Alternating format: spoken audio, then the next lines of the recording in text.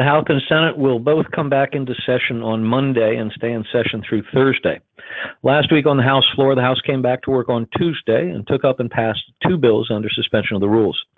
On Wednesday, the House passed another bill under suspension and also passed the rule for consideration of H.R. 2534, the Insider Trading Prohibition Act, and H. Conres 77, directing the President pursuant to Section 5C of the War Powers Resolution to remove U.S. armed forces from hostilities in the Syrian Arab Republic that have not been authorized by Congress.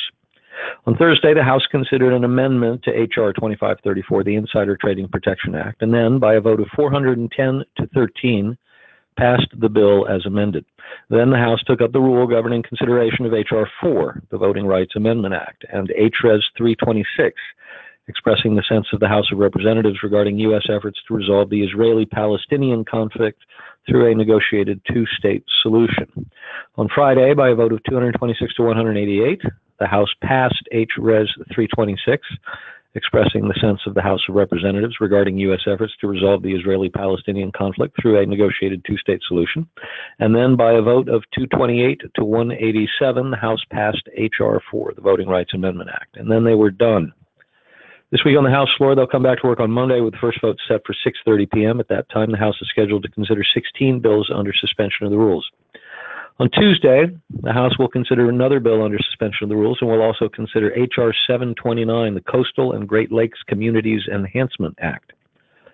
On Wednesday and Thursday, the House will consider H.R. 5038, the Farm Workforce Modernization Act of 2018, and H.R. 3, the Elijah E. Cummings Lower Drug Costs Now Act of 2019.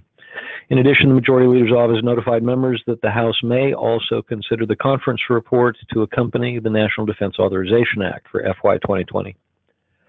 Last week on the Senate floor, the Senate came back to work on Monday and voted to confirm Dan R. Brulette to be Secretary of Energy. Over the course of the next 3 days, the Senate voted to invoke cloture on the nominations of and then to confirm the following people to the following positions. Robert M. Duncan to be Governor of the U.S. Postal Service. Sherry A. Lydon to be U.S. District Judge for the District of South Carolina. Richard Ernest Myers II to be U.S. District Judge for the Eastern District of North Carolina. David B. Barlow to be U.S. District Judge for the District of Utah. R. Austin Huffaker Jr. to be U.S. District Judge for the Middle District of Alabama. Douglas Russell Cole to be U.S. District Judge for the Southern District of Ohio. Sarah E. Pitlick to be U.S. District Judge for the Eastern District of Missouri. John L. Sinatra Jr. to be U.S. District Judge for the Western District of New York. And Eric Ross Comity to be U.S. District Judge for the Eastern District of New York. And then they were done. This week on the Senate floor, on Monday, the Senate will proceed to executive session and resume consideration of Executive Calendar Number 533, Patrick J. Bumate of California, to be United States Circuit Judge for the Ninth Circuit. At 5:30 p.m., the Senate will proceed to a roll call vote on the motion to invoke cloture on the Bumate nomination. Then, based on the cloture filings filed by Leader McConnell last week before the Senate broke for the weekend, I'd say the week's schedule looks like this. After Bumate, Executive Calendar Number 534, Lawrence Van Dyke of Nevada to be United States Circuit Judge for the Ninth Circuit. Executive Calendar Number 530, John Joseph Sullivan of Maryland to be Ambassador of the United States to the Russian Federation.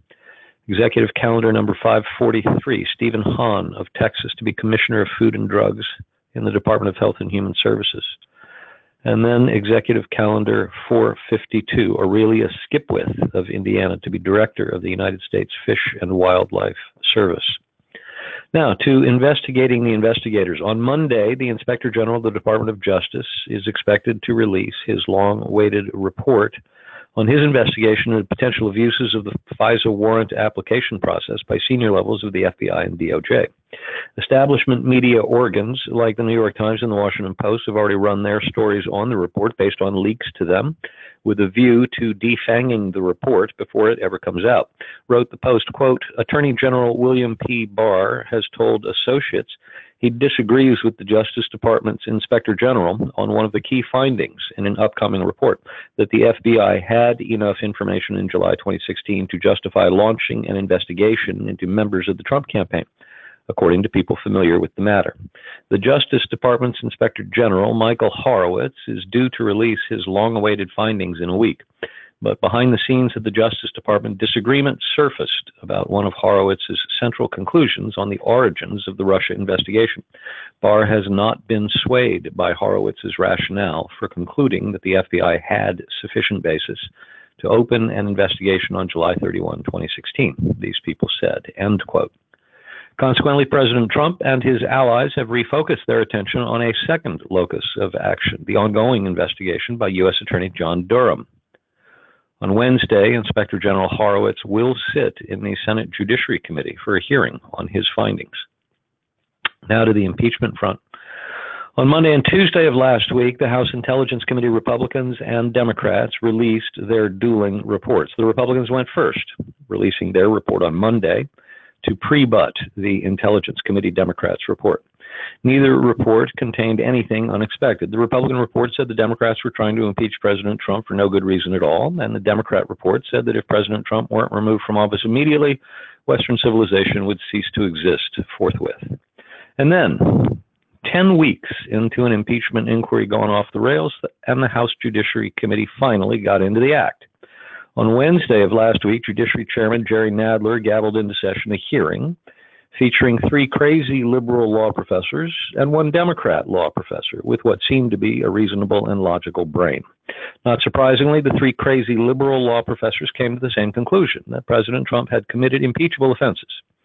Jonathan Turley, the Democrat law professor, argued otherwise. In fact, he seemed almost to argue that the president may have committed impeachable offenses, but his opponents had not yet proven their case. That wasn't good enough for the radical left. They began sending him threatening communications, all for the sin of having failed to demand President Trump's immediate impeachment and conviction. On Thursday, Speaker Pelosi took control again and announced that the Judiciary Committee would draft articles of impeachment against the president. Elsewhere on Thursday, the media began to report on something odd from the House Intelligence Committee report released a few days earlier, to wit, that Chairman Adam Schiff had somehow or other obtained the phone records of several of the key players in the investigation, including President Trump's personal attorney, Rudy Giuliani, investigative reporter John Solomon, Fox News host Sean Hannity, and perhaps most troubling of all, his Republican counterpart on the committee, Devin Nunes. As revealed in the majority report of the House Intelligence Committee, Schiff months ago subpoenaed telephone companies AT&T and Verizon directly, rather than the individuals whose records he sought, apparently because he believed he was more likely to get access to the phone records from the companies directly than from the individuals desired. Forced to choose between a powerful congressman on the one hand and an individual customer on the other, phone companies would be far more likely to submit to the subpoenaed demands of the powerful congressman, even if there appear to be laws in place to prevent this very thing from happening. And that's exactly, apparently, what happened here. Schiff subpoenaed Rudy Giuliani's phone records on September 30, less than a week after Speaker Pelosi announced the launch of her so-called impeachment inquiry, and long before the House voted to authorize such a proceeding, and told Giuliani he had until October 15 to respond. But on the same day, September 30, Schiff was separately moving to obtain those very phone records by sending a subpoena directly to AT&T. Not long thereafter, AT&T handed them over. And that's how Adam Schiff came to be the first member of Congress to have subpoenaed the phone records of a fellow member of Congress, his counterpart on the House Intelligence Committee, Representative Devin Nunes. Nunes is said to be considering his legal options. He should be.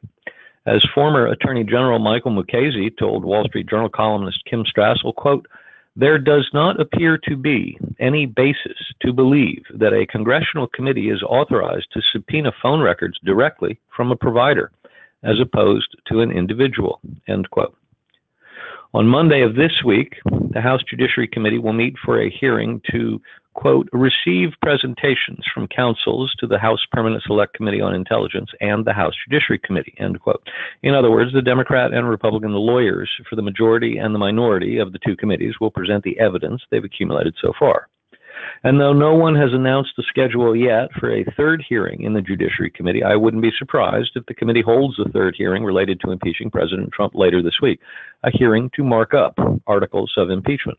So far, it looks as if the Democrats are planning to write up 3 separate articles of impeachment, one for abuse of power, one for obstruction of Congress, and one for obstruction of justice. Interestingly, they haven't decided whether they're going to continue with their focus only on Ukraine or if they might reach back to the Mueller report for an article on obstruction of justice. The president, for his part, seems to be resigned to being impeached in the House and wants the action to move quickly to the Senate. On Thursday, he tweeted, quote, "If you're going to impeach me, do it now, fast. We will have Schiff, the Bidens, Pelosi, and many more testify, and will reveal for the first time how corrupt our system really is," end quote. Of course, this Senate trial will most assuredly not feature testimony by Adam Schiff, the Bidens, Pelosi, and many more. The Senate is not going to do that. Stay tuned. And that's our Washington report for this week.